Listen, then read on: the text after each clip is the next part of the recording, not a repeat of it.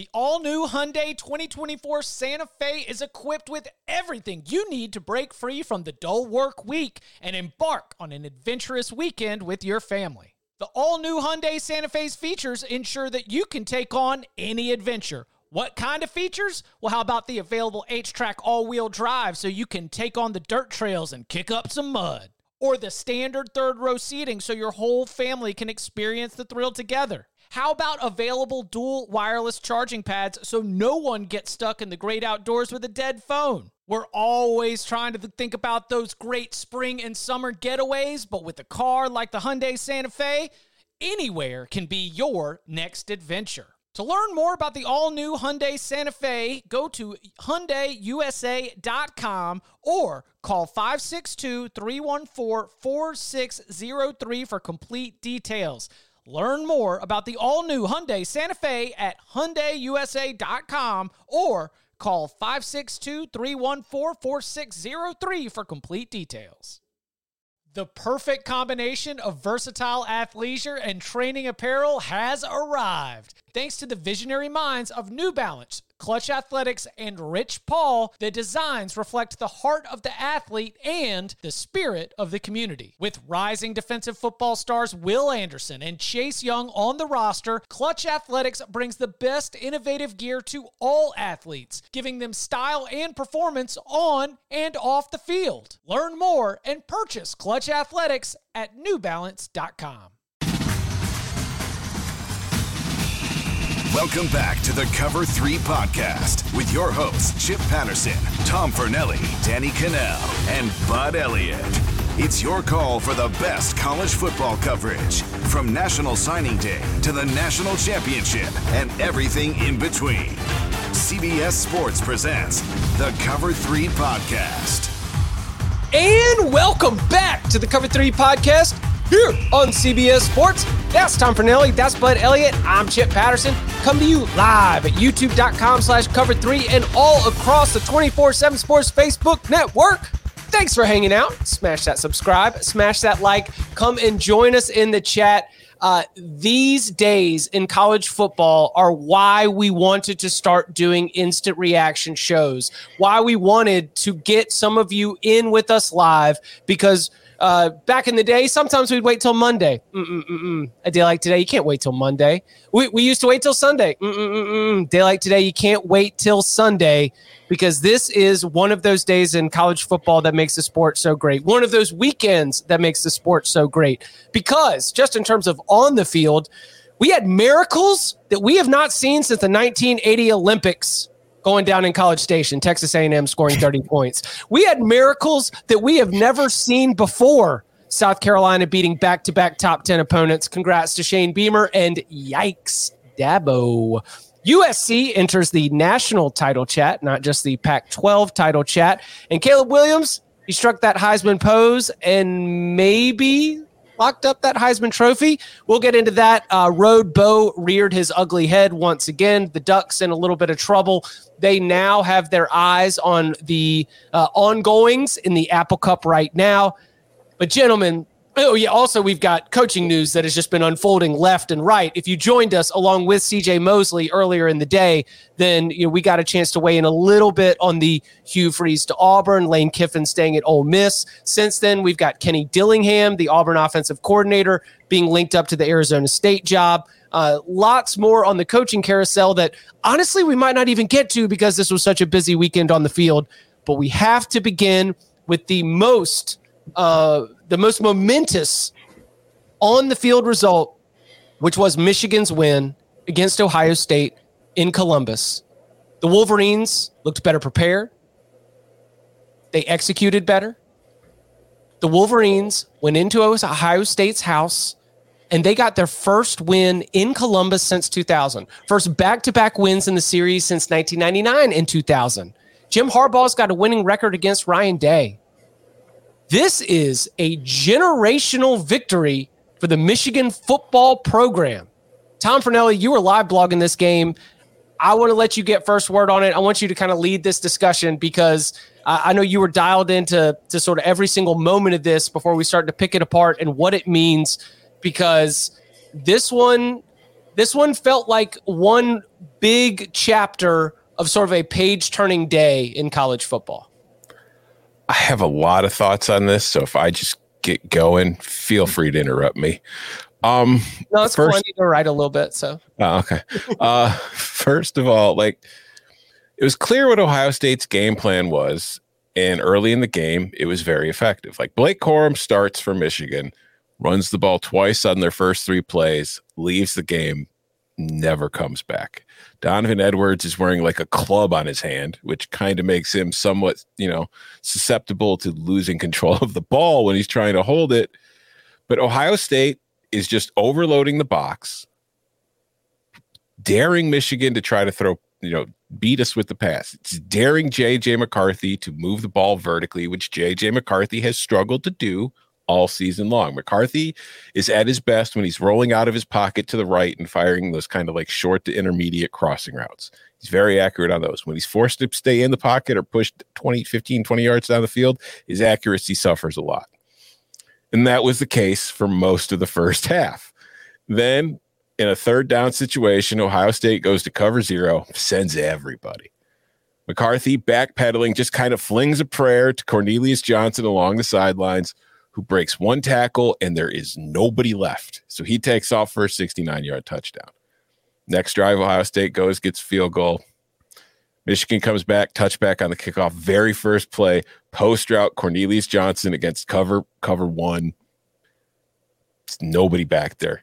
McCarthy hits him in stride, 75-yard touchdown.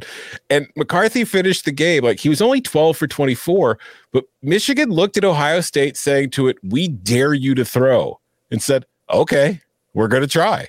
And we're either going to, we're going to die trying. It's either going to work or it's going to not." And it worked often enough that Michigan won the game. And then I think also more importantly, Michigan's offensive line was fantastic today. They struggled early, but they really kind of took control of this game as it went on. The pressure that Ohio State needs to get on quarterbacks to play the way that it likes to play was not there. That left a susceptible secondary in coverage for far longer than it should have been. And J.J. McCarthy was able to make the throws. I think defensively, Michigan made some adjustments at halftime and just completely suffocated the Buckeyes in the second half. And I think one of the things that strikes me, I think defensively, Ohio State's very physical. I think on offense, they're soft. I think that so much of what they do is predicated on finesse, timing, accuracy, and precision. And when it works, goddamn, it is gorgeous. It is beautiful. They move the ball. They score a ton of points. But who are the 3 teams that they struggled the most against this year? Notre Dame, Northwestern, and Michigan. The 3 teams that aren't afraid to just kind of muddy it up, punch you in the face, and try to, just wrestle you. And they didn't do well against it. They struggled against it. And I think that's just one of those things. It's like,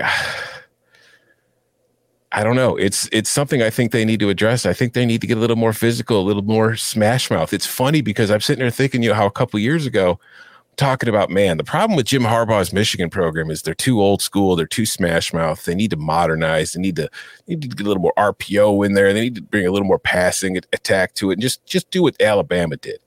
Now I feel like Ohio State has to do the opposite. I think Ohio State's gone too far in one direction and kind of needs to get more of a run game in its offense. And I know part of that, Trevion Henderson's been hurt and banged up. They've been banged up at the running back all season long, but I always feel like Ohio State just abandons the run when it really needs to kind of lean on it.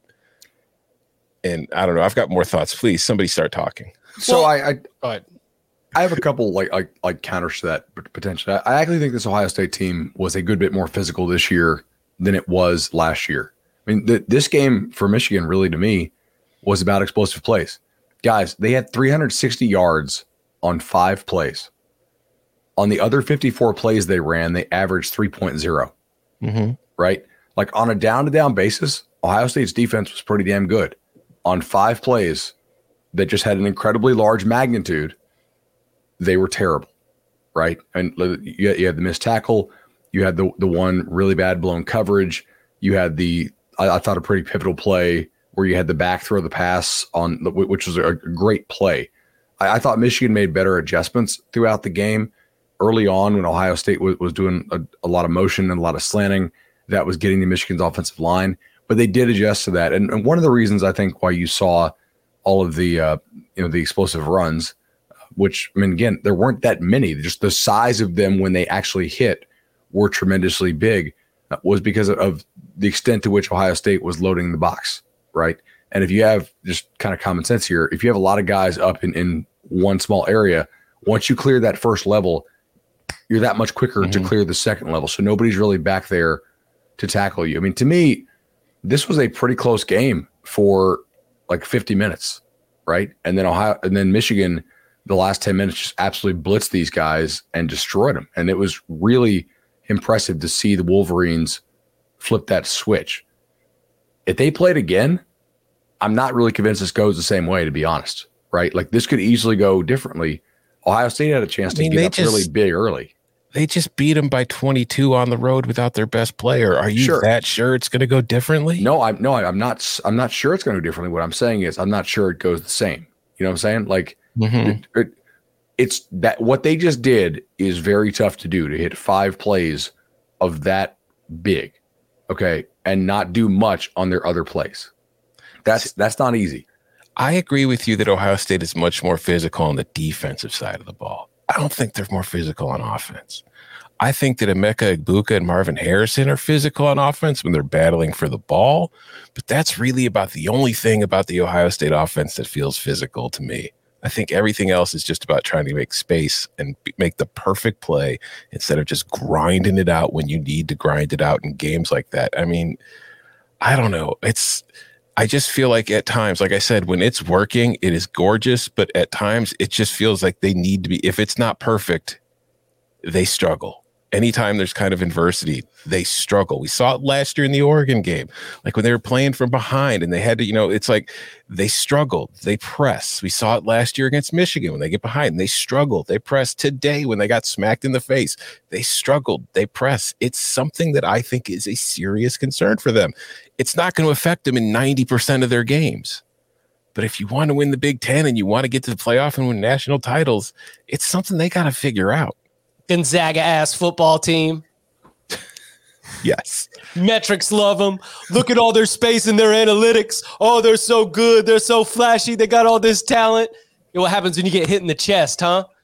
Now, I didn't want to interrupt Tom because you were totally in the zone, but we were complaining about Michigan being too smash mouth. How much of this is also the pendulum of football? What do you mean? I believe that at some point, as our linebackers get tinier, we are going to start swinging back to, like, the physicality has to matter again.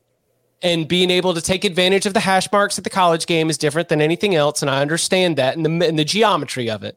But just the size of these players as they've gotten tinier to keep up with up-tempo offenses and to keep up with the spread, when you've got these teams that just want to come out and mash you, is that an advantage? Yeah, I don't think the pendulum has swung that far. I think that I think Michigan is built to do this. I think this team's been built and this defense that they play has been built to counter what Ohio State does. I don't think this was by accident. And they're talented enough to where they're going to win most of their other games against other teams who, especially in the Big Ten, are either playing a very similar style, but just don't have the talent to do it, or just aren't as good. You know what I mean? Mm-hmm. And I feel like they're built to be the one team that can stop Ohio State and that it's working. And I also think that it helps when you have Victor Oluwatimi at center, who better win the Remington Trophy, because my God, he was just, that's a very good defensive line and a very good interior of the defensive line. And he was having his way most of the day. And both of those like long Donovan Edwards runs, he was the one who sealed the hole and opened it up and just made the plays happen. He was just phenomenal today. I was going to say, like, I don't think they mashed them. I thought they hit explosive plays. They had 2 runs that went for 160 yards combined. On their other 33 carries, they had 92 yards. Right? Like, on a down-to-down basis, Ohio State did not get mashed. It was the explosive plays that really did this for the Wolverines. And that's something they haven't really shown this year, to be honest. Like, it's a tremendous trick that they waited for 11 games and about 20 minutes, to just pull this out. But that's what they did. Like, they've not done this really all year. It's been really that was wild, and it was cool to see. I can't remember the exact numbers, but I included it in my story. Michigan came into the game with like a 14.3% explosive play rate in the passing game, which ranked like 86th nationally. And today it was at 20.8%, which would rank 7th nationally. It's tied with where Oregon had been. That's the kind of difference they had in the passing attack today. So let's talk about the Ryan Day thing. What Ryan Day thing? He's not on the hot seat. But there's not much difference between what a hot seat means and what Ryan Day is facing going into 2023. Because there are 3 goals at Ohio State: beat Michigan, win the Big Ten, win a national title. They're reasonable about the national title thing. If you're not, it's really hard to do. So if you're not winning a national title, it's okay, as long as you're beating Michigan and winning the Big Ten. It's 2 straight years Ryan Day hasn't beat Michigan or won the Big Ten. If they don't beat Michigan next year and they don't win the Big Ten, maybe it's not a hot seat, but I'm telling you right now, they're going to pull the trigger on Ryan Day. Next year. No, if he doesn't beat Michigan. Yeah. After next season, if he doesn't beat Michigan or win the Big Ten, they are going to move on. I found this amazing. Tom and I have been talking about this. There is this amazing. Are you on board with this too? Like that sounds kind of insane to me. Why is that insane? LSU fired a coach 2 years after he won a national title. This is Ohio State. Okay, if Ryan Day decides he wants to go have some public embarrassments and go 5-7, then that's a little bit different, right? But there are 3 goals at Ohio State, and he's not accomplishing any of them right now. They're not. And another thing too. Why does everybody think Ohio State doesn't have high expectations? I don't know, but you notice how Ryan Day's 2 best seasons with Ohio State were his first 2, when he was still kind of playing with Urban Meyer's players. And now, as he's moved on, he's got plenty of talent on the offensive side of the ball. The secondary hasn't gotten better. How many corners and defensive backs was Ohio State turning into the NFL under Urban? Where are those guys right now? And look, and to be fair, I am not saying that this is a reasonable judge. No, I don't think it's reasonable at all. I just think it's reality. I am not at all trying to say that is a reasonable reaction to these results. Correct. I am just judging based on, I don't know, the history of former Ohio State coaches when they can't beat Michigan, even though they're still fielding very successful teams otherwise, but they can't beat Michigan. And Ryan Day has a losing record to Michigan. Like John Cooper. Correct. Who got 1, 2, 3, 4, 5, 6, 7, 8, 9. What, 14 seasons? Yes, but when were those seasons? 88 to 2000. And how much money was on the line back then? I'm guessing that Ohio State was paying their guy in the same percentile that they are now, but clearly more now. Yeah, the Big Ten wasn't making $1 billion a year. That the playoff wasn't paying them even more at that point. Let's not forget, though, Ohio State did not fire John Cooper after he went 11-1 and lost to Michigan, or after he went 11-1 or 10-3 and lost to Michigan again. It was 6-6 and 8-4 that got him out. Mm-hmm. But I'm telling you, if they don't beat Michigan next year and they don't win the Big Ten, I'm not saying I think it should happen. I'm saying it's don't like be surprised when it does. Listen, this is bad. I should not be bringing all this college basketball nonsense to this podcast, but it's like the John Calipari Kentucky conundrum. You have a horrible season, but then you lose to St. Peter's and you come into the next year and it's like, it's not a hot seat, but it is a don't mess up kind of year. And that's kind of, it's like not fair. You are one of the best coaches in the game. But during the postgame show on Fox, outside of Ohio Stadium, is Urban Meyer sitting on set, breaking down the game. Ohio State fans are behind him chanting, "Bring back Urban." That's just the way things are. They're not beating Michigan. They don't want you there. We'll see. Lots to get to. Don't lose. How about this? Don't get beat also by that margin, and don't get beat in that way. Because this is 2 years in a row that Michigan has put up 40 plus and beat you in a game that Ohio State, by the end of it, was not competitive. Mm-hmm. which those are embarrassing losses. By the way, yeah, like we're talking a lot about Ohio State, obviously, but let's talk about Michigan now because they beat Ohio State by 22. How much did they beat Penn State by? Like 24? Yeah, 24. So their two primary competitors in the Big Ten East, they beat by 22 and 24 points. They beat Michigan State by 22 points. Maryland is the team in the East that gave Michigan the biggest challenge. Like, next year when it comes to our preseason predictions for the Big Ten East, we better not be picking Ohio State. I'm sure we will be. I don't think we would be. Like, even if Ohio State had won this year, look what Ohio State loses off this team, right? I mean, I kind of feel like this was Ohio State's year to really do something because it was very clear Michigan had a ton coming back for 23, as does Penn State, to be honest. And that's another aspect to the Ryan Day thing because there are a lot of questions about 2023. Like, we know Marvin Harrison's going to come back because the world is not just or fair, and he has to. But, like, we don't know who the quarterback's going to be yet. Is he on the roster? Is he going to come via the portal? I don't know. And you're looking at a Michigan team where if J.J. McCarthy, I don't know, he didn't take a leap today, but if that's a sign of things to at least possibly come, and if Drew Allar is a guy that kind of steps into a bigger role in the Penn State offense next year, we don't know that Ohio State's going to have the best QB in the division. Right. Recruiting wise, something to consider here.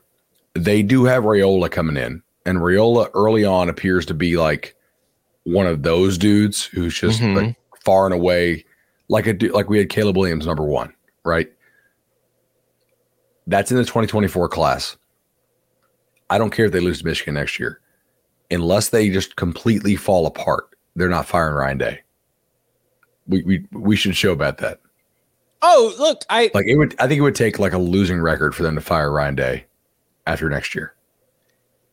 There needs to be a difference between me making a prediction that Ryan Day is going to get fired by X date to me being able to bring out the palpable negative reaction from Ohio State fans who are furious with Ryan Day in this moment and be able to say, okay, I think this will linger. What are the impacts of that lingering? That is what I want to vocalize because I believe that the passion and the expectations within the Ohio State program don't always match in the same way that when people outside of Michigan were saying like, why doesn't Michigan move on from Jim Harbaugh? And I was telling you, I was like, you don't get Michigan football then. Because all Michigan football cares about is running a scandal-free program with good graduation rates and keeping the donations up and keeping everybody happy within the family. And as long as you're doing what you need to do and winning your home games, you're going to be good. And they stuck with Jim Harbaugh, and it has paid off. But if everybody had reacted to the outside as he was losing game after game after game to Ohio State, then they would have gotten rid of Jim Harbaugh. If every single time a former Michigan football player had been like, we got to get Jim Harbaugh out of here just because they lost to Michigan State, then they wouldn't be in the college football playoff for 2 years in a row. So I don't know. I mean, Chip in Raleigh, North Carolina is not going to be able to speak to this uniquely. My grandmother was a professor at Ohio State, but that's not my unique insight into this. But you got an in. Yeah, but like I think that it is important with us in this conversation to make sure that we let all the different perspectives of this be shown. And Tom and I were definitely seeing within our own little workspace as like, but you guys don't get it, do you? You guys don't understand. Ohio State, they want this. It's the SEC of the Big Ten. Yeah, exactly. Anyway, congratulations to Michigan. I didn't mean to totally hijack this with the Ryan Day thing, but Michigan is set again. They are going to play Purdue in the Big Ten championship game. I expect they will win that game. And I expect that they will enter the college football playoff as either the number 1 or number 2 seed in the college football playoff and have a chance to go compete for a national championship. They're in regardless, right? I think so. Yeah. Unless they get absolutely embarrassed next week. Next week's SEC, Big Ten, and maybe even Pac-12 at this point. Loser still going. Whoa! I don't know if USC will get that same kind of credit with 2 losses. USC has a loss and TCU has 0 losses. Oh, excuse me, TCU, not USC. Okay, yeah. TCU, I think, is now in the playoff, even if it loses, unless it gets just totally walked. Right. I think our 3 12-0 teams should be. Yeah. I'm not ready to say TCU is guaranteed yet. Yeah. Not saying it's my opinion of what should happen. I'm just saying I'm not ready to say it's guaranteed. Okay. Because, but we know what CFP wants. They want ratings. They don't want the best teams or most deserving teams in there. True. I mean, like for Harbaugh to have the recruiting class take a hit, lose both coordinators, lose a bunch of really good guys off that team last year. Interview for the Vikings. Right. On National Signing Day. And run it back is just damn impressive. And if they get the passing game going, right, and I mean like more than just 1 week and more than just a couple, wide open bombs, if they're able to throw the football better, like early in this game is what McCarthy has looked like for the last month. Mm-hmm. Late, overthrowing stuff, having trouble coming off the first read, all that kind of stuff going on. If they're able to get him better, if he can play to his potential, that's a really scary team. Like if they can do that over the next month as they get ready for the playoff, then they could go win this thing, right? This Georgia team is a damn good team.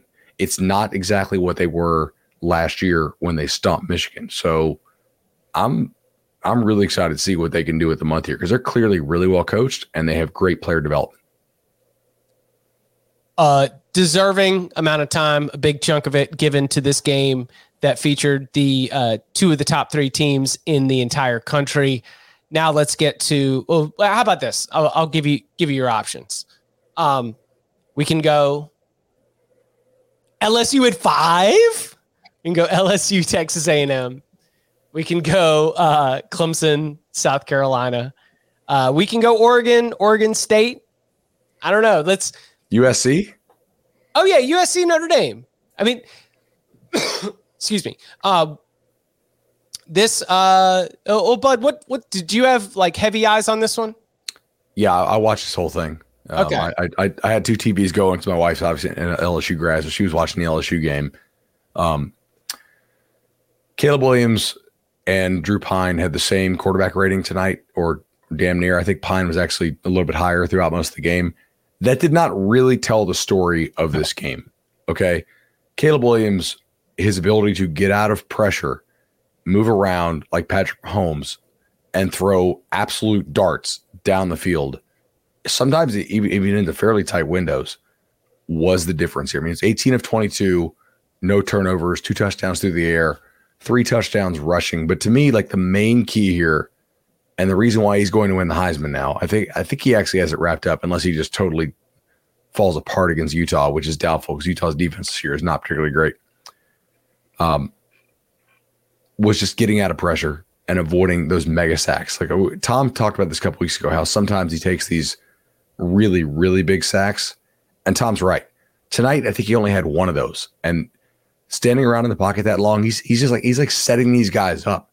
It's like trying to juke your toddler, right? He's like, okay, go, come on, loop around, boom. It was pretty special. I also thought that USC's defense deserves some amount of credit here for making Notre Dame throw the football on them. Like Notre Dame ran the ball okay, but they had a lot of tackles for loss or just run stuffs. They threw the ball exceptionally well. I think Pine was like 15 of 15 to start out, but they did have a couple crucial turnovers. One of which it was definitely like forced, if you want to use the term forced. I mean, it was, they flushed Pine. He was scrambling for his life. He threw late back over the middle, and it got picked to basically seal it. Notre Dame was the team that was not as good in the red zone. And I mean, USC won a game in which they allowed like 7.5 yards of play. And what they give up? 23 points, 24? Really wasn't a ton. So very impressive effort, I thought, by Caleb here. And having Addison back, huge as well. They got Addison soloed on that freshman corner a couple times for the Irish. And guys, that did not go all that well for Notre Dame, unsurprisingly.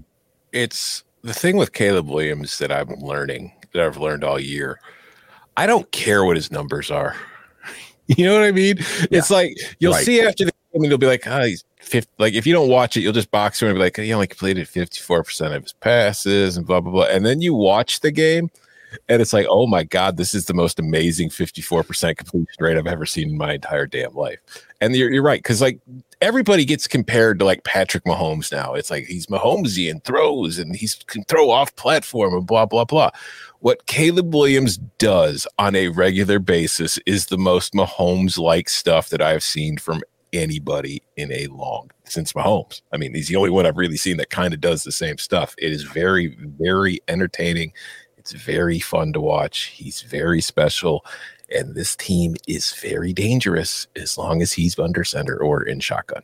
The chat is saying that I'm not giving enough credit to USC here. I think I just said, we roll the tape, USC was awesome. And guys, like Notre Dame over the last month is an improved team. So like that to me was actually a really impressive win for them to have a multi-score win over the Irish. I mean, Notre Dame's last score was late. So I'm impressed. So that kid's special. This is my burning question here. It seemed like Notre Dame was hanging around. Was that a problem, or was that like you were talking about, Drew Pine being able to make some tough throws, and, is that indicative of USC's defense? Like what's this? It was one of those sort of give and takes where it's like, all right, USC's about to put them away. Oh, have they really put them away? Okay. Now USC's back in front again. Like how did the balance of that competition go within this game? So one of the key things here was the time of possession, which is not an important stat in terms of like who dominates the game, but Notre Dame held the ball forever. They were trying to game plan. Yeah, they were trying to shorten this game. I think they ran. I put my notes together before the game went final, but at one point they had like 30 minutes and 46 plays. So I mean, it's hard to pull away if you're not getting that many possessions in the ball game. Chip, I think that was really a large part of it, right? And the fact that Notre Dame, they could move the football on you, and you really weren't stopping them a ton. Yeah, okay, so 24 minutes on 52 plays is a long time. Yeah, it was also like quite a bit before that. Obviously in the final, like the final 10 minutes of the game, they're trying to move faster. Yeah, this is another case where it's like I never thought Notre Dame was going to win the game. Like they hung around and they didn't get blown out, but it was 24-7 USC halfway through the third quarter. And once they went up 17, it was like, okay, game over. Notre Dame, even the way it was playing, Drew Pine hadn't thrown. I don't think his first incompletion was until the third quarter. But there was nothing Notre Dame was doing that made me think it was going to get into this game unless Caleb Williams and USC did multiple very stupid things. Now, there was a couple instances in the first half where I thought Caleb kind of just put the ball out there dangerously and he got away with it. Yeah. They didn't pull it in, or it was just, they weren't paying attention. That if they make those plays, maybe this game goes differently. But once that didn't happen and they got to that third quarter, I was just like, okay, this is just going to be a will Notre Dame pull out a backdoor cover kind of effort. So the other thing I liked here from USC was how well they ran the ball with Austin Jones, right? Travis Dye is out for the year. Austin Jones, 25 carries, 154 yards, a long of 24. So this is not like, hey, you had one explosive play that kind of masked inefficiency. No, like Austin Jones was consistently picking up yards for these dudes. It was pretty impressive. And I thought Alex Grinch, for giving up 7.8 a play, I thought he called it a pretty nice game. He kept Notre Dame somewhat off balance, and like USC's personnel defensively is limited. It is what it is. They're going to need Caleb to do this thing every single game. And no offense, nothing against Dye, who I think is a very good player. Lincoln Riley offense is every running back does well. It's not like, but you know what I'm saying? Like, you've got Caleb Williams at quarterback. You've got to deal with that passing attack. Guess who's going to have a lot of open running lanes to deal with? Whoever the hell is running the ball. So if you're running their NIL budget, you're not spending a lot on running backs, you're saying? No, I'm not. I am investing in wide receivers and corners and some pass rushers, and that's it. No, your running back should just be the transfer portal where you're just offering an opportunity to get an NFL draft look. Yeah. Hey, come here. You'll get enough touches, and we'll have NFL scouts at every single game, and you'll be able to get yourself a 3rd-round draft pick. Congratulations. Come to USC. Hell yeah. Man, we've got so much to get to, but we need to hit the break. Coming up on the other side, so much more to get into, including some of those top 10 teams that fell. And, of course, our conference by conference whip around of all the Week 13 action. Next. Did you know that while over 60% of Americans dream of starting their own business, less than 20% of them take the first step? The reason?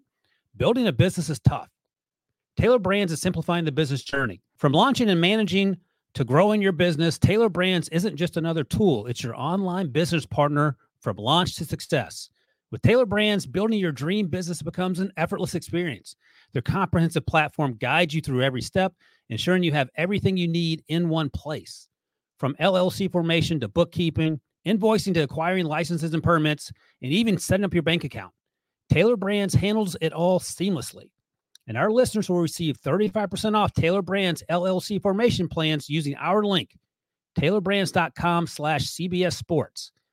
That's TAILORBRANDS.com/CBS Sports. So start your business journey today with Taylor Brands. Robert Half research indicates 9 out of 10 hiring managers are having difficulty hiring. If you have open roles, chances are you're feeling this too. That's why you need Robert Half. Our specialized recruiting professionals engage with our proprietary AI to connect businesses of all sizes with highly skilled talent in finance and accounting, technology, marketing and creative, legal, and administrative and customer support. At Robert Half, we know talent. Visit roberthalf.com today. So now can we talk about Texas A&M scoring 30 points? Look at that. First time since before last Halloween. I was going to say, how are you able to watch USC Notre Dame over Maggie's screams? Yeah, she turned it off in the 4th quarter. She's like, all right, whatever. You know, it's been a good year. They didn't seem like they cared tonight. I don't know why. I tried to explain to her, like, not mansplaining, just like, babe, they might have just been looking ahead to Georgia. Who knows? Or they might have just not prepared well, or got caught by A&M. Their run fits were terrible for LSU. I mean, A&M got healthier. A&M had a good game plan. Clearly, Jimbo's offense is fixed and does not need a play caller, and they should keep him. A-Chain was a total beast tonight. Yes. 38 carries. He's got to be draft eligible, right? Yes. So, yeah. I mean, if not, today I was thinking about guys who should sit out. If I was their agent, I'd be like, yeah. Oh, my hamstring. Marvin Harrison. Yeah. Mm-hmm. Yeah. Go visit that same doctor. And you get ruled out for the year. A-Chain, 38 carries for 215. I thought LSU was off balance most of the night. A&M's offensive line had just enough protection. Moose Muhammad, who pretty good. Probably shouldn't not let that guy play against Auburn because he's wearing arm sleeves. What the hell was that still? And A&M's defense, I thought, kept Daniels off balance, man. He was terrible tonight. It's just as far as remember how he was kind of seeing ghosts early in the year, wasn't pulling the trigger. Just a kind of a bad effort overall from LSU, and they got smoked 38-23, I think it was. Mm-hmm. Did it feel a little bit like a ball don't lie for the Arkansas game? Yeah, I don't yes. Well, Harold Perkins saved them in the Arkansas game. Mm-hmm. Yeah, I don't think LSU's. Listen, I want to figure out how to say this. I'm not trying to take away anything LSU has done. I just don't think LSU is as good as its record. Because the West this year is pretty watered down. If you look at who, for instance, look who Ole Miss beat. And their best win is Troy, right? By far. LSU is a good team. They're in that sort of cluster of teams between, to me, for my own power ratings, 11 to 25-ish, right? I mean, that's just kind of where they are. A&M impressed me. That was good, right? Maybe they can build on that for next year. Maybe I'll buy back into the hype. That was solid. LSU only had 270 yards before garbage time, by the way. Mm-hmm. Yeah, they did some cosmetic fixing at the end there. Disappointing. Speaking of disappointing, before you go in to play on championship weekend, or if you want to take the other side of this, Shane Beamer's delivered top 10 wins in back-to-back weeks for the first time in program history. Decent. Woo, boy. Are you more, or which side of that do you want to jump on? South Carolina or Clemson? Let's talk winners first. Okay. Yeah. I mean, like South Carolina, I've ripped them before on the show because a lot of their wins are BS, right? And I was like, look, blocking kicks and stuff is not sustainable skill. You're not going to do that season to season. You probably won't do that game to game. They outgained Clemson by almost 100 yards. Rattler was 25 of 39 for 360. They were clearly the better team in this game. They could have blown Clemson out if they didn't allow a safety and a pick six. So honestly, like pretty damn impressive effort from those guys back-to-back weeks. Something is clicking there. They're playing just enough defense. Clemson did run for 240-ish and could move the ball on the ground. They held DJ to 8 of 29 for 99 yards, which is insane. DJ should transfer, by the way. Like, I'd love to see what he could do at Washington or Oregon. I don't know if we're allowed to say stuff like that on the show, but like, get the hell out of that Clemson offense while you still can. I remember that kid being a top recruit. He has a good arm. I'd like to see him with some better offensive coaching. So, but like, he's there right now. And Clemson thinks he's the best guy. Maybe he is. South Carolina made him look bad. Great win. That interception he threw was awful. Yeah, I tweeted the meme for Shane Beamer, the Shaq meme. I owe you an apology. Yeah, I was not familiar with your game. Been really familiar with your game. Yeah. I mean, South Carolina, they're 8-4. They've beaten top 10 teams in back-to-back weeks. I think you look at Shane Beamer going in there last year. Like, I thought South Carolina had incredible preseason hype videos. I remember watching those things getting jacked up and ready to run through a wall. But I didn't have high expectations for them coming into the season. They got to the bowl last year. I thought they just kind of overperformed their actual numbers and just kind of got lucky. And I was kind of thinking a lot of the same stuff this year. Then they go and do what they did to Tennessee, and then they follow it up by beating Clemson. And it's hard to beat two top 10 teams in a row with just straight luck. It's hard to go 8-4 with just being lucky. If you're a South Carolina fan, obviously you've got to deal with the monster that is Georgia. But you can at least be optimistic that, like, hey, we might be able to make some noise in this division next year. As for Clemson, I don't even know what to say anymore that we haven't said a million times. What do you mean? Like, that you can't keep doing the same thing over and over again and not expect different, like, results? Yeah. You remember, like, before Jimmy Lake became Washington's head coach, and he was still the defensive coordinator, and he was still highly respected, and he was talking about the Apple Cup every year, where how much he loved Mike Leach because it was the same thing every year, and you got to kind of just take the week off because you didn't have to prep. Thinking of Jimmy Lake a lot right now. So, Larry Williams of Tiger Illustrated shared this quote that Dabo Swinney said in November of 2015. In November of 2015, the Clemson Tigers were sort of on the rise. You know, they had not yet clinched their first college football playoff appearance. Dabo Swinney was promising a pizza party if they did make the college football playoff. The 2011 ACC championship was the first ACC championship in 20 years. And Dabo Swinney said, in the business world, you've got to look at the old bell curve of business. You've got to look at birth, you've got to look at growth, you've got to look at plateau, you've got decline, and you've got death. Those great businesses out there, those great programs, they don't plateau. So how do you do that? You have to constantly reinvent, reinvest, reset, learn, and grow. You change. You have to do that. You don't just change to change, but you have to always challenge yourself each and every year to make sure, okay, this is how we might have done it, but is it still the right way? At least ask those type of questions. I think every successful business and every consistent program, that's a mentality. You can't be satisfied, because just as soon as you've arrived and you're satisfied, then you plateau, and the next thing you know, you're on the decline. That's what Dabo Swinney said before Clemson's first college football playoff appearance. I mean, Dabo says a lot of stuff he doesn't mean, right? Remember all the stuff about how he would quit if players got paid?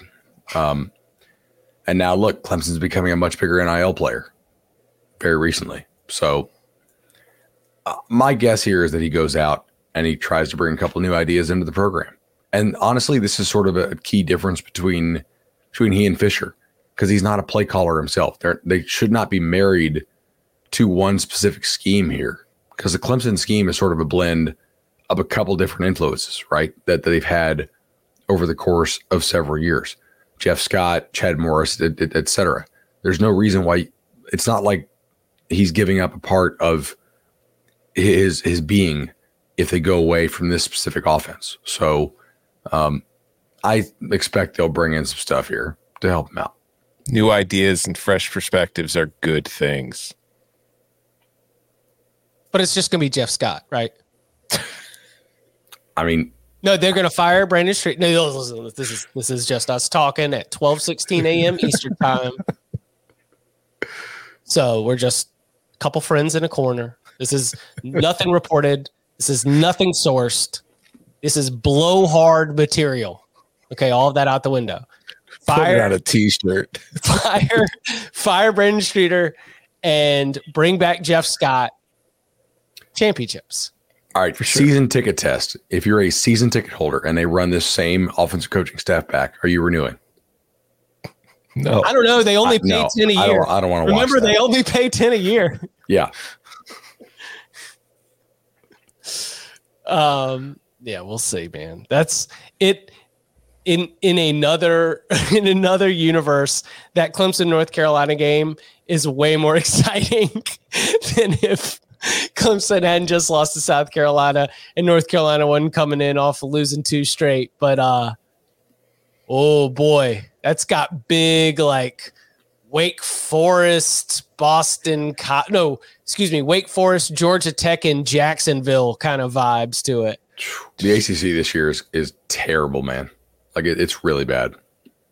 Can we I'd like to watch Jordan Travis play an extra game. Can we put Florida State in the ACC championship? Yes. Exactly.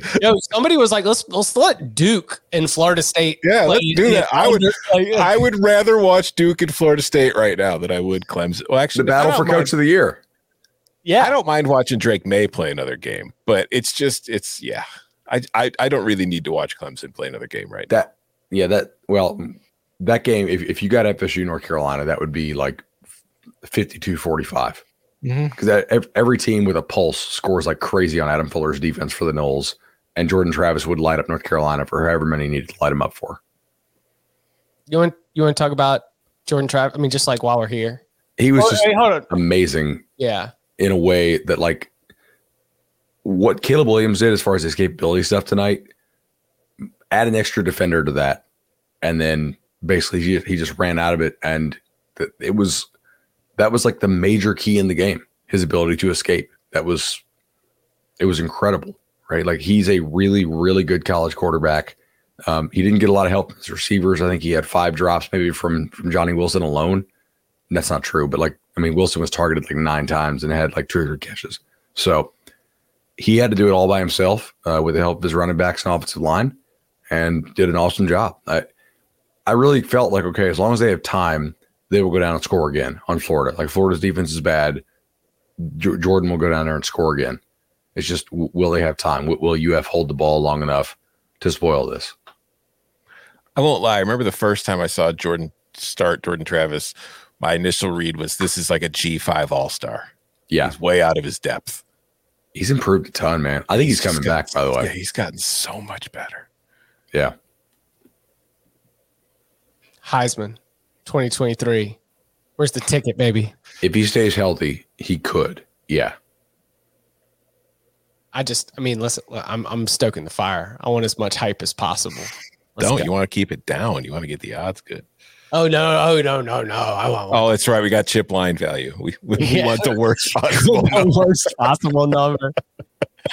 All right. You want to go? All right. It might be actually the most sensible thing to do to just start going conference by conference here. Yeah. Sure. That makes sense. Just so that we can, because instead of just trying to go game by game, that I don't want to make sure we miss anything. All right, so let's actually keep it in the ACC where we're there right now. Since we mentioned it, we had Florida State 45-38 over Florida. We just mentioned Jordan Travis. NC State double overtime winner against North Carolina. We get the all the ACC, SEC battles. Kentucky gets the win over Louisville. South Carolina, as we mentioned, gets the win over Clemson.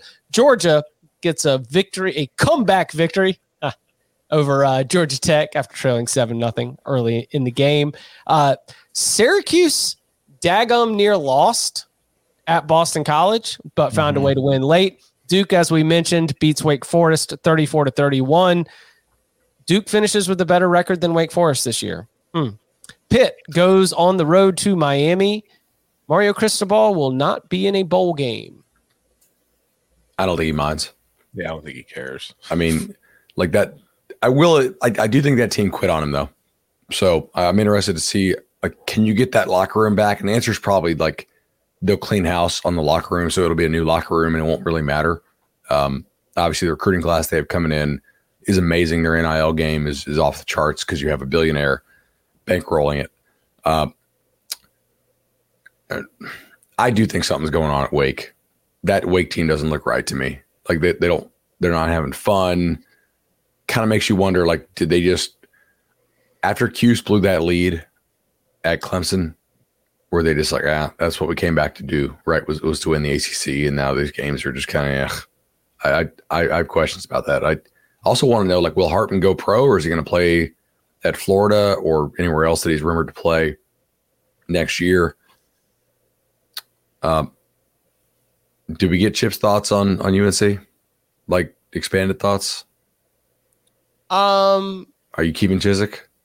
Are you keeping the DB coaches? Well, I mean, Tom had a really, I mean, I know he was just talking smack, but like you addressed me as if I care. That's fair. You're like, well, one of us is a fan. I was like, I ain't a fan. Who? You must got me mistaken for somebody else. Find me investing emotions into something like this. No, actually, the most fan corner of my mind is that there's a and this especially because remember, North Carolina lost in double overtime to NC State, falling to 5-2 in the last 7 against Dave Doran, and did so on a missed chip shot field goal in double overtime that would have sent it to the triple overtime 2-point conversions, in which case it would have been Drake May, dual threat Drake May, against NC State, Ben Finley. And it was also not the only missed chip shot field goal because North Carolina had multiple missed chip shot field goals. So there was a lot that happened in that game. Also, like you thought it was a touchdown, but then it was overruled. You thought it was a touchdown. It wasn't a touchdown. I mean, I think the last 4 minutes of that game took like 45 minutes to actually get through with all of the reviews and everything. Yes. And through all of that pain, I realized that is what North Carolina fans will have to pay this year and next year and the year after that and the year after that and the year after that. And the question is, was it worth it? Because I think that joy that North Carolina fans experienced beating Mike Krzyzewski in Cameron Indoor Stadium and then beating Mike Krzyzewski in the Final Four, defeating him in his final home game, and then defeating him in the final game of his career, you don't get that joy without a cost. You do not get to experience that and not have it come back. Have you heard of Dr. Faust? Do you understand about Robert Johnson and the deal with the devil? I've had grown men tell me about weeping and saying that they felt like they could die that night in New Orleans because of how happy they were that North Carolina had beaten Duke when a championship wasn't even on the line. And that's what I thought of as North Carolina caught bad break after bad break. I was like, Yeah, there might be a cost. Got Faust references on tonight's reaction show. Wow. We had that on the bingo card. I can't really follow that up. I was going to make a joke, but I got nothing now. Do you think Narduzzi was disgusted that he had to score 42 points tonight? That Miami just was like so quit factor that they allowed 42. He's like, God, almost 500 yards of offense. This is just. Well, no, it was 28-0 at halftime. Yeah, 35-3 in the third, wasn't it? Yeah. It was just piling it on. Miami played Van Dyke again, and he got hurt again.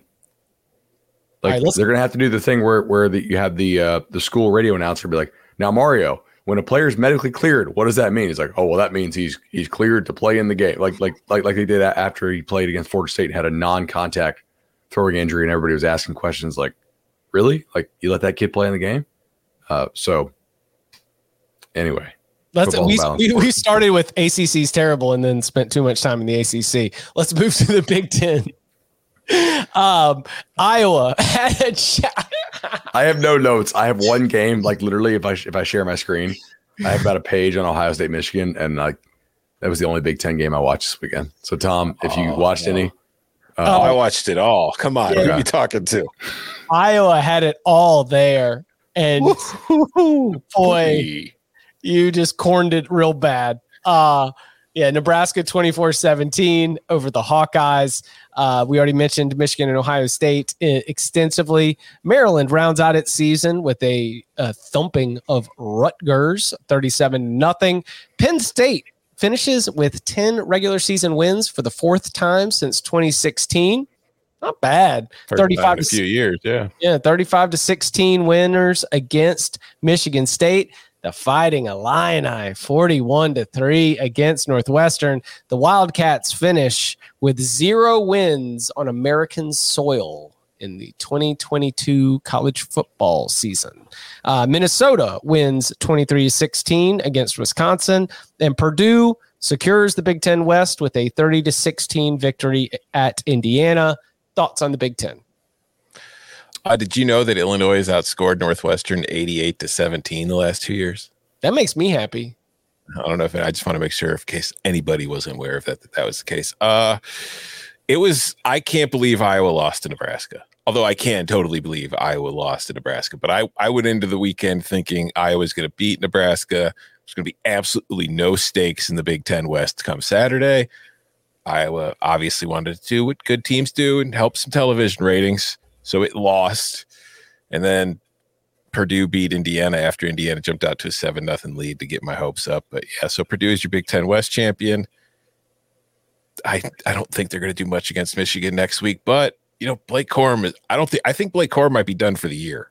Maybe like if they get to the playoff, maybe he's back. But that was a very large brace he was wearing on his knee today, and when he tried to cut, because one of the things that makes Blake Corum is his ability to change direction really quickly and explode was not there at all. So I have serious concerns about his availability, but even then, I just don't know that Purdue can do it.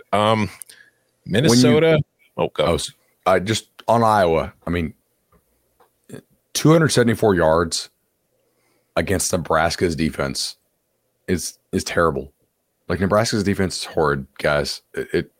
When you can't score, you could lose to anybody. I almost want to say that it's important to point out that Spencer Petras got hurt, but then I realize I'm proposing the idea that would have mattered. So yeah, no, they completely blew it. I don't know. It's when you play the way that they play, and the other team doesn't turn the ball over a bunch of times and doesn't make a bunch of bad mistakes, you put yourself at risk. And that's what they did, and they paid the price for it. They play on the margins all year. They live dangerously, and they got caught. I thought Minnesota today was very impressive, beating Wisconsin, getting the axe. They're 8-4, another strong year for PJ Fleck. I thought Illinois looked really good today, all jokes aside about being a homer. They were dominant. The defense was fantastic. Sidney Brown returned a fumble for a touchdown and an interception for a touchdown within 90 seconds of one another. He's the only player in the country to do that this year in an FBS game. They forced 6 turnovers, just completely dominated. Now, I think Northwestern was down to like its 5th, 6th, 7th, 8th, 9th, 10th string quarterback at times, but still. And then Maryland. I mean, I didn't see a ton of the game because they completely dominated Rutgers. That's a nice finish for them to just kind of do what you should be doing to Rutgers, because that was the kind of game where they're already bowl eligible. I was kind of wondering, would they kind of just come up all sleepy and just not play very well? They just dominated from start to finish. And Chip, you mentioned Penn State getting to 10 wins after the 2 seasons that Penn State has had. I feel like James Franklin and that program really needed it. And I mean, they might be in a New Year's 6 bowl game because of it. That's kind of where I was at. I was like, wait a second.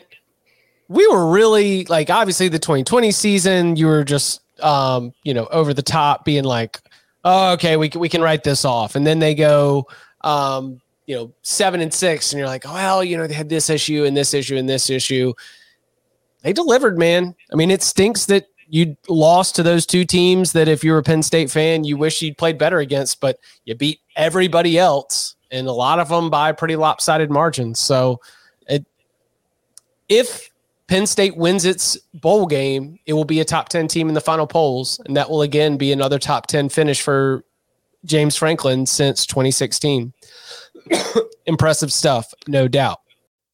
Coming up on the other side, more takeaways from the Big 12, SEC, Pac-12, and our projection for the new top 25 rankings. Next. This episode is brought to you by Progressive Insurance. Whether you love true crime or comedy, celebrity interviews or news, you call the shots on what's in your podcast queue. And guess what? Now you can call them on your auto insurance too with the Name Your Price tool from Progressive. It works just the way it sounds. You tell Progressive how much you want to pay for car insurance, and they'll show you coverage options that fit your budget. Get your quote today at Progressive.com to join the over 28 million drivers who trust Progressive. Progressive Casualty Insurance Company and Affiliates. Price and coverage match limited by state law. Okay, picture this. It's Friday afternoon when a thought hits you. I can spend another weekend doing the same old whatever, or I can hop into my all-new Hyundai Santa Fe and hit the road. With available H-Track all-wheel drive and 3-row seating, my whole family can head deep into the wild. Conquer the weekend in the all-new Hyundai Santa Fe. Visit HyundaiUSA.com or call 562-314-4603 for more details. Hyundai, there's joy in every journey. All right, in the Big 12, did Texas Tech end up winning? Let's see. Yes. Did you see how this went down? No, I didn't see the end of it. I didn't catch overtime. Okay, so goes to overtime. They run a pass from Drake Stoops to Dylan Gabriel. Dylan Gabriel gets like lights out. It was like I miss big hits like that, right? Back when you could really hit people in the sport. That was a great hit. It was on his throwing shoulder, and they did not score in overtime. I guess he missed the field goal, right, Tom? I had to hit. Yeah. And then Texas Tech made their field goal. You can't let Texas Tech hang around. I saw Stu Mandel trolled him, by the way. He's like, I guess I shouldn't have predicted Oklahoma to go 7-5 because they went 6-6. TBOW, right? TBOW. I tweeted it just before the show started. I said, to summarize, Caleb Williams is on the verge of winning a Heisman. Lincoln Riley is on the verge of winning the Pac-12 and reaching the college football playoff. Spencer Rattler beat Tennessee and Clemson in consecutive weeks, and South Carolina's 8-4. And Oklahoma lost to Texas Tech in overtime to finish 6-6. Elsewhere, weirdest box score you'll ever see for a 62-14 win. Like they had about the same amount of yards, just a ton of short fields, defensive scores for TCU. Iowa State's offense is pretty bad. Apparently, there were like some words or something between like a fan, I guess, last game. Somebody was tweeting us about this. I didn't see the incident. I don't know. I'm not really too in on like the should Iowa State get a new OC conspiracy thing. To me, it's I don't know. I love our Iowa State listeners. I don't expect Iowa State to go to a bowl every year. Like, to me, that's not realistic. And this is just kind of one of the down cycles. Never mind. You don't want to be in my head when I was sitting there like, all right, come on. So maybe the backup quarterback is going to give him a little spark. Come on. You can give me 3 touchdowns in the second half. Come on. Let's see what you got. No. And then another missed field goal. I know our friend Parker, Stats of War. He loves to talk about Iowa State special teams because they are special, and a couple missed field goals, a lot of missed points on the board, in addition to the special teams errors that the Cyclones had today against TCU, 62-14. Incredibly lopsided. Kansas State. Oh, wait, go ahead. Oh, no, go Kansas State first. Apologies. Yeah, Kansas State locks up spot in the Big 12 championship game, 47-27 against Kansas. They jumped all over the Jayhawks early. Jayhawks showed a little bit of spunk, I guess. And then it wasn't really too much of a competition in the second half. I didn't get any eyes on this one, the Sunflower Showdown. I was watching the first quarter, but once Kansas State kind of just jumped out to the huge lead, I bailed on it for the most part. But yeah, no, that's an interesting Big 12 title game because you got to remember TCU beat Kansas State, but that was when Adrian Martinez got knocked out of the game. Will Howard came in. He got knocked out of the game. Kansas State now with Will Howard as a starter at full strength. I think that's going to be a very interesting conference championship. Who is favored in that game? TCU. I think TCU, but it's not good. I think most people are going to be very surprised by how short the number is. I would say if TCU is favored, and I'm not convinced they will be, it'll be less than a field goal. Yeah. TCU. I'll take TCU, but yeah. West Virginia. That team is fighting for Neil Brown, baby. Are you really going to fire Neil Brown? So I don't think we need to have the conversation on Mike Gundy right yet because of how many injuries that team has had. But I think next year is going to be important for those guys. I really do. Just in terms of like how the sport is changing. Is he going to change around it? All that kind of stuff. I also think too, like with Oklahoma and Texas leaving, I wonder what the expectations are going to be. Did you see his quotes in the post game?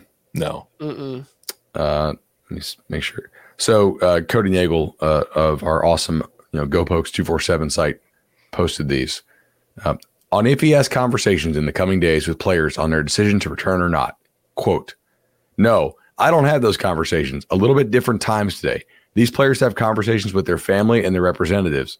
And at some point, they'll let us know 2-3 weeks from now, probably. I don't get involved in those conversations. On why he doesn't get involved in those conversations. I mean, what am I going to say? It's their future. It's their career. They'll have a representative. They'll have family members that have thoughts on what they want to do. The head coach is not really a factor in that. I mean, my guess is that he's just being salty because his team got really injured in the back half, and they could have won the Big 12 in theory, right? If they had not gotten hurt, they had some nice wins early on. They had the road win over Baylor. If he's actually like truly believing that, then he ain't long for college football. All right, hold on. The sport's not going back. You might be true. I mean, you might be correct there, but reckless counter. Mike Gundy does seem like the coach that says, you give me any 11, I'll figure it out. Fair. I'm just saying he's sounding really like a guy who's consulting for Texas now as opposed to being a head coach. Do you guys want to come out and play? All right, tell me who shows up, and then I'll put the scheme around. I'll figure it out after that. Like that kind of mentality seems like where Mike Gundy's at right now at this point in his career. That he is not in the business of trying to woo somebody into staying around. He is much more like, well, I mean, if you want to come, sure. I think that's fair. Just gonna play ball. Yeah, it's like, I mean, I'm just here to coach football. What's the big deal here? All right, let's go to the SEC. We already got into Texas A&M over LSU. I don't know if there's much to take out of Georgia over Georgia Tech. Missouri gets a win over Arkansas. We already talked about Florida State getting it done over Florida. Mississippi State over Ole Miss. Jeez, oh man, we're 65 minutes into this. Maybe we should save most coaching stuff I mean, yeah, let's save the coaching stuff for Monday. Okay. We haven't even discussed the Iron Bowl yet. We're 65 minutes in. I didn't have any notes on it. Wasn't a whole lot of notes to take. Alabama better than Auburn. Egg Bowl, great job by Zach Arnett and the Mississippi State defense for about the last 45 minutes of that ball game. Mississippi State finding ways to win, running the ball just enough. I thought that was good. Also want to give a shout out to Missouri, bowl eligible. I mean, I think of Missouri as sort of like not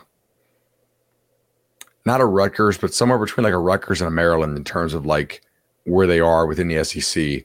And I feel like they're probably not going to reach the heights they had earlier going to those two conference title games very often. But beating Arkansas, they've kind of owned Arkansas lately. That's impressive. And they got back to bowl eligibility. The win at South Carolina looks better every year. And so Brady Cook apparently can run the ball a lot. Like I know he scrambled around with Tennessee. $138 on the ground against Arkansas, that's quality. Yeah, I don't think Eli was in any trouble, but I think getting to a bowl game is good for him. It's just good for the program right now. 100%. Alpha Nerd coming in with a big win. All right, we already got a bunch of likes on this video right now. How about this? Ton of y'all are watching right now on YouTube. I see y'all watching.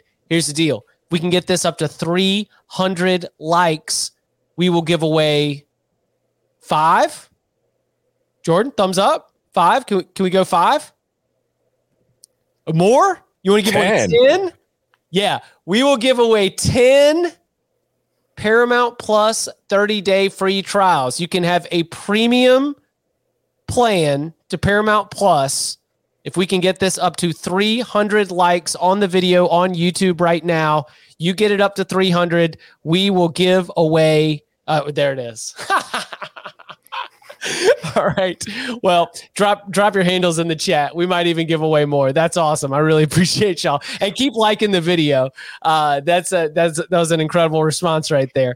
Drop your handles in the chat, your Twitter handles. Make sure you're following Cover 3 Podcast. We're giving away 10 Paramount Plus 30-day premium plan free trials. We will get in touch with you again. Drop your Twitter handles in the chat. And make sure you're following the Cover 3 Podcast on Twitter so that we can send you a DM. 10 lucky winners who are watching us live. Love the instant reaction audience. Always pays to stay up late. Oh, this is why you do it. Since Jordan's feeling so generous, how about 56-0 for the? I mean, heartbreak for Queen Latifah, which went 0-2 in the week. But the Vols, 10-2 for the first time since 2003 in the regular season. Or 10 wins in the regular season for the first time since 2003. With the 56-0 win over Vanderbilt, they avoid the upset. And I say they avoid the upset like they were 14.5-point favorites. But a get-right win for them. Kentucky, 26-13 against Louisville. We said the Iron Bowl. I was on the Iron Bowl halftime show, and the things that stood out to me probably were, mostly since we knew that this was going to be probably Bryce Young's, like as we said in the pregame show, it was cool to see him get out there, and he was under duress a lot from that Auburn pass rush early in this game. Came up with some big throws, came up with some big plays. He finishes with 343 yards and 3 touchdowns, but Auburn made too many mistakes. Auburn had special teams errors. Auburn had pre-snap penalties.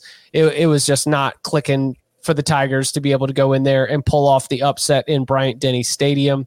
Anything else from the SEC before we move on to the Pac-12? All right.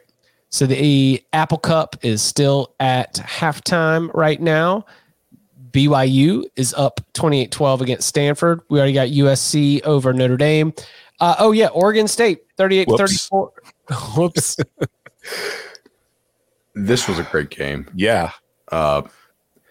Oregon State did not throw a pass on their final 4 drives, all of which ended in touchdowns. Mm-hmm. Some man ball. Yeah, like this is the first time this year that I can recall that Oregon actually got run on because Oregon State's passing game still is pretty terrible. It's one of the reasons why I liked Oregon in the matchup, right? Like decent run defense, terrible pass defense. Oregon State really can't throw the ball.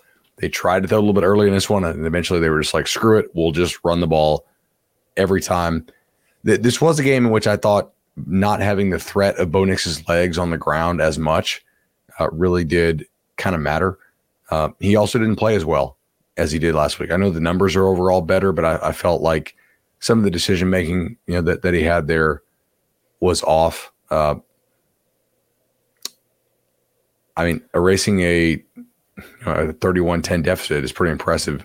Tom and I are supposed to argue about whether you should have gone for it on fourth down. If you look at the math, it's really just a coin flip on it. Yeah. It's kind of personal preference.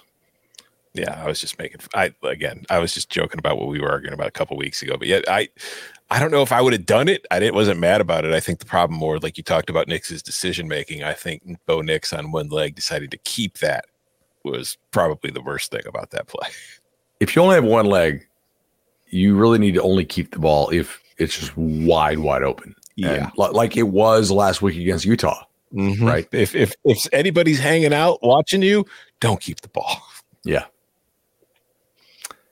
Wait, is that is the Justin? I'm sorry, I'm not trying to like hijack this, but is the Justin Kramer in the chat right now the one who said he was going to light stuff on fire? Yes, it is. Oh, Justin, what's up? I want to know what you were lighting on fire. If your wife is still okay. Justin Kramer. What's up, everybody who's in the chat? Say hey to Justin and say I'm sorry. He told us that. Let's see. He said he was going to go light some stuff on fire. It was a tough day for the Ducks fans.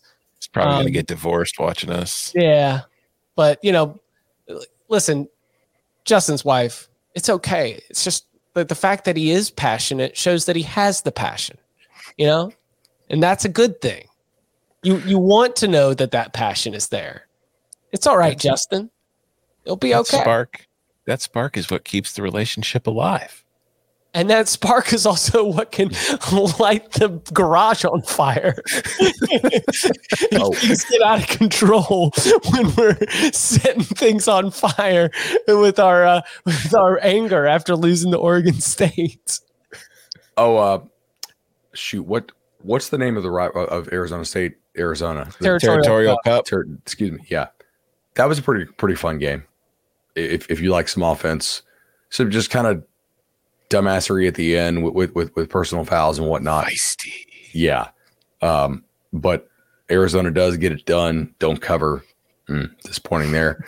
But that was pretty good. Utah, Colorado was terrible. Yes.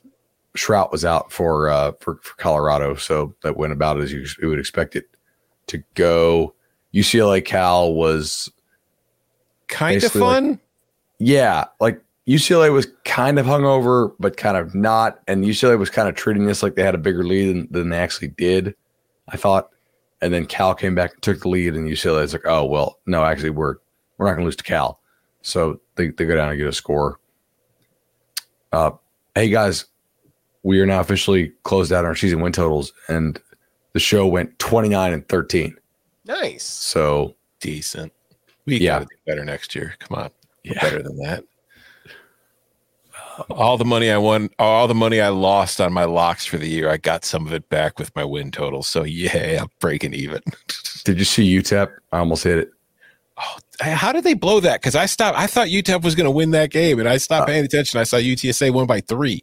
They threw a pick 6. Harris came back in the game, and I was like, oh, well, if Harris is going to play, then because Harris rolled his ankle on a non-contact, ankle roll earlier, and then he was out for a little while, came back. Oh, Boston College Cuse was the one we didn't hit. Did you see this? Cuse had a 27-point fourth quarter to come back and win. Mm-hmm. Mm-hmm. I put it. I mean, it was because they started 6-0, and if they had gone 0-6 to finish the year, that would have gone. One of my, I don't know which one of you put this in my head, but the term "water finds its level" has been like a real sort of resonant term for me over the back half of the season.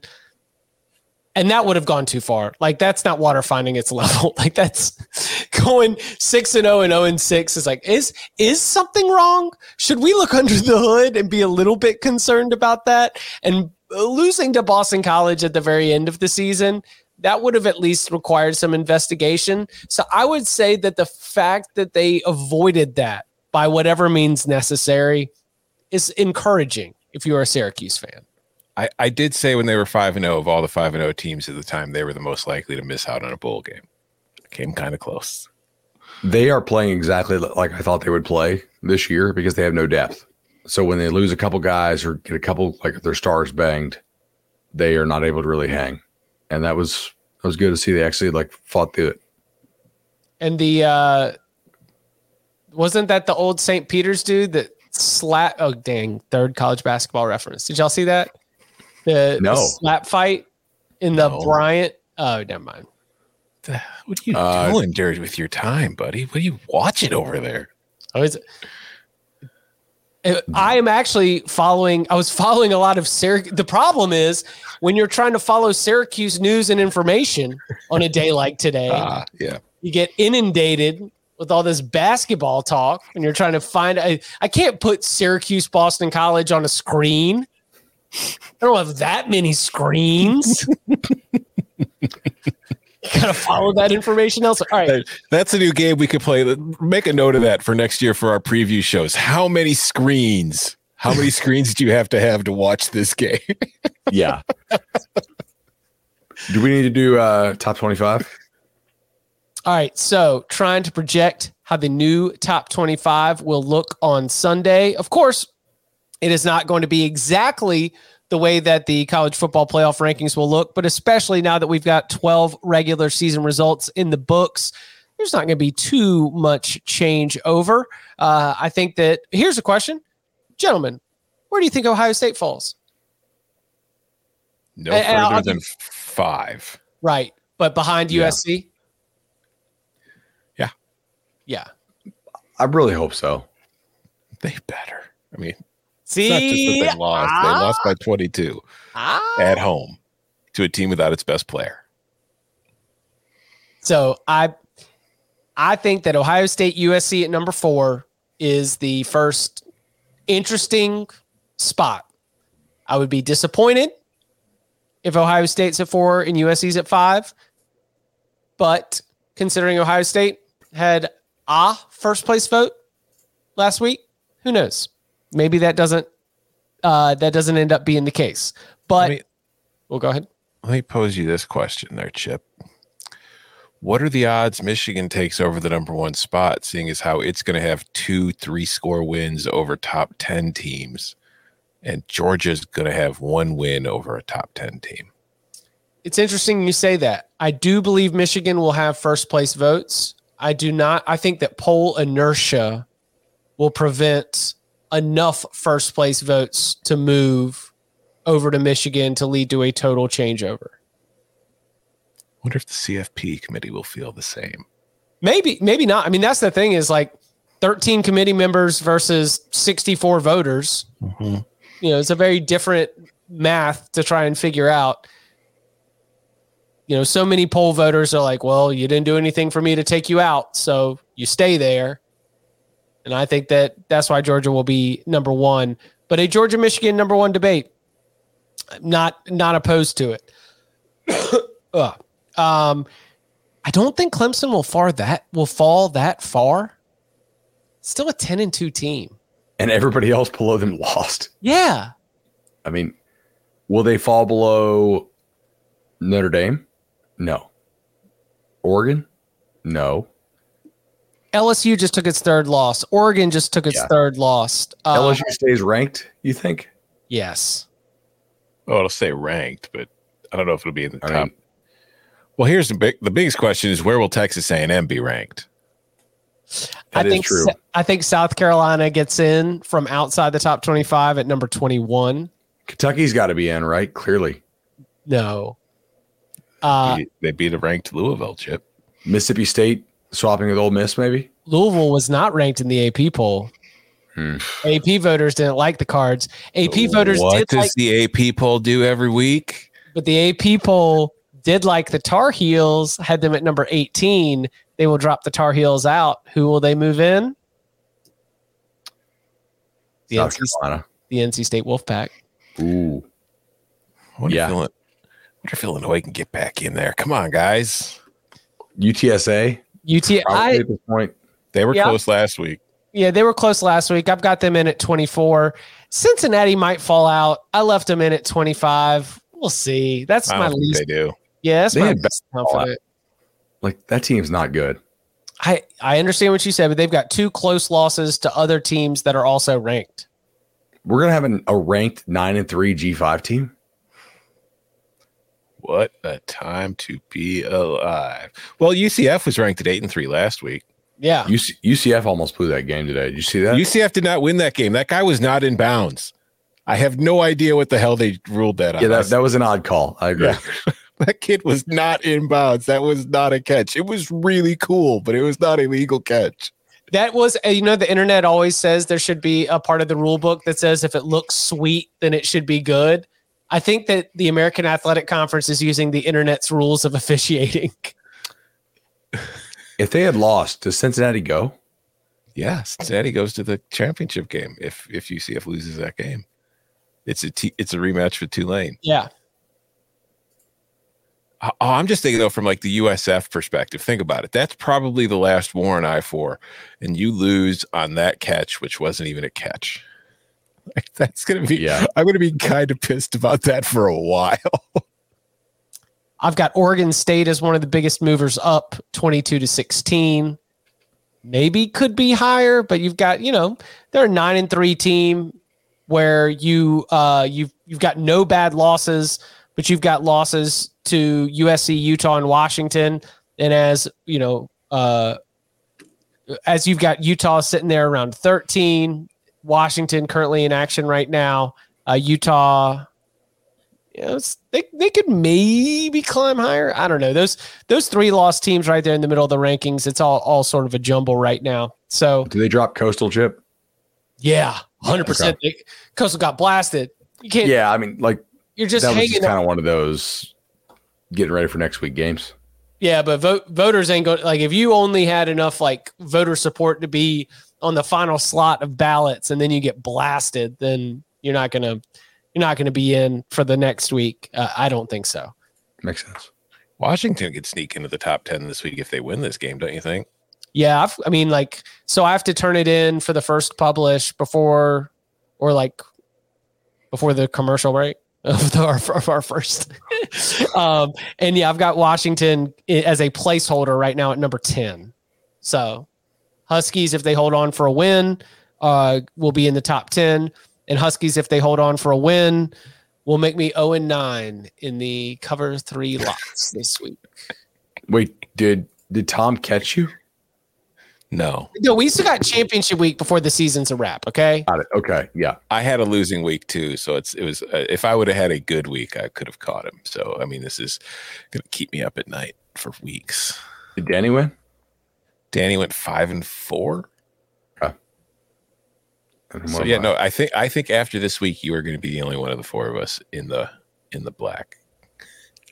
And I'm not going to have a winning week. I mean, I'm going to be like, well, if BYU can hold on to this. Did you see this Pac-12 officiating? Almost said the F word on our show. That would have been bad. I don't want to make Chip or Jordan edit this thing. Like the Pac-12 refs, go watch the end of half sequence there. They basically, like, for no reason, allowed Stanford to kick a field goal when Stanford didn't have any timeouts. It was weird. And there's now students chanting "Fire David Shaw." It's called charity.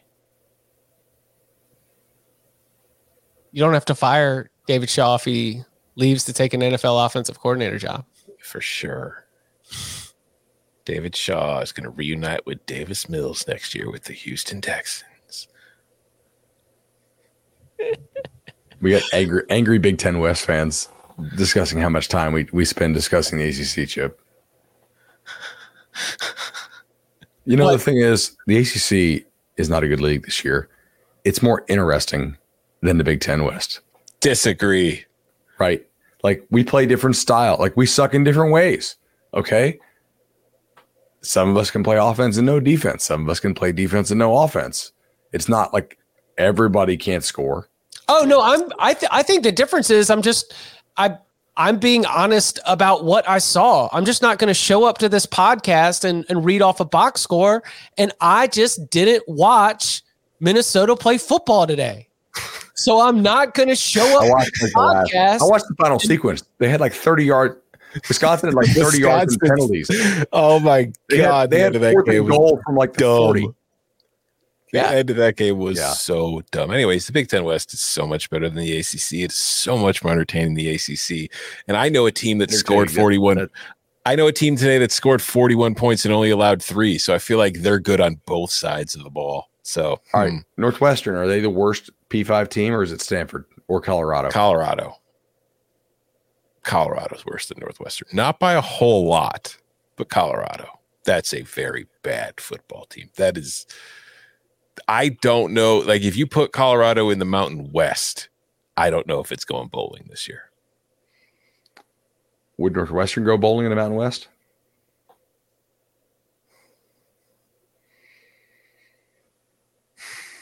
I don't know. Probably depends on the non-con. Yeah. Not if they got to play the Big Ten in America.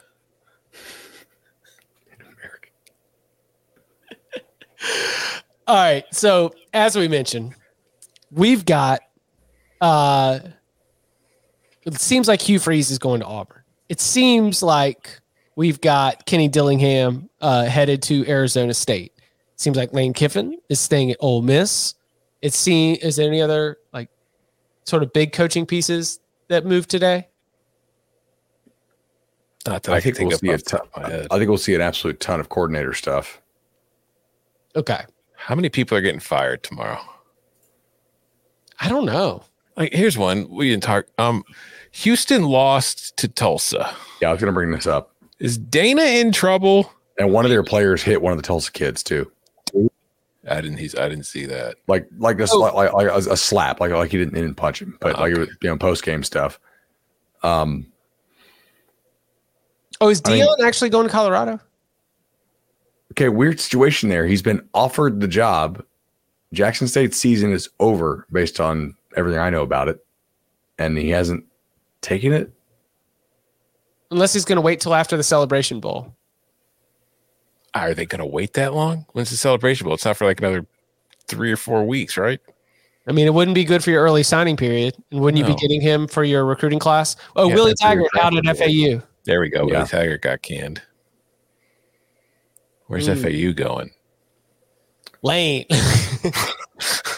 Making a late run.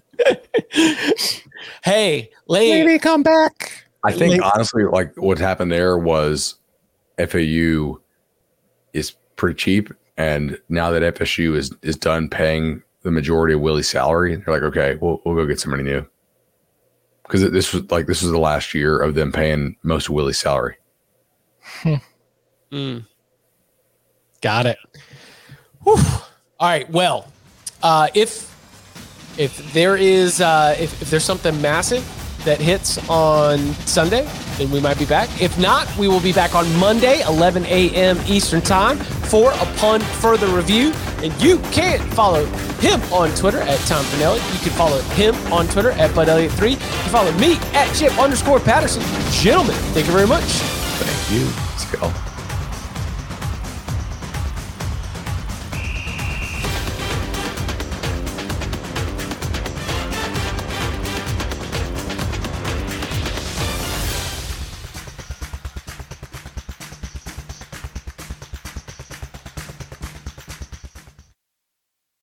The wait is over. The Chi returns with new episodes on Paramount Plus. What brings you to the Chi? Opportunity.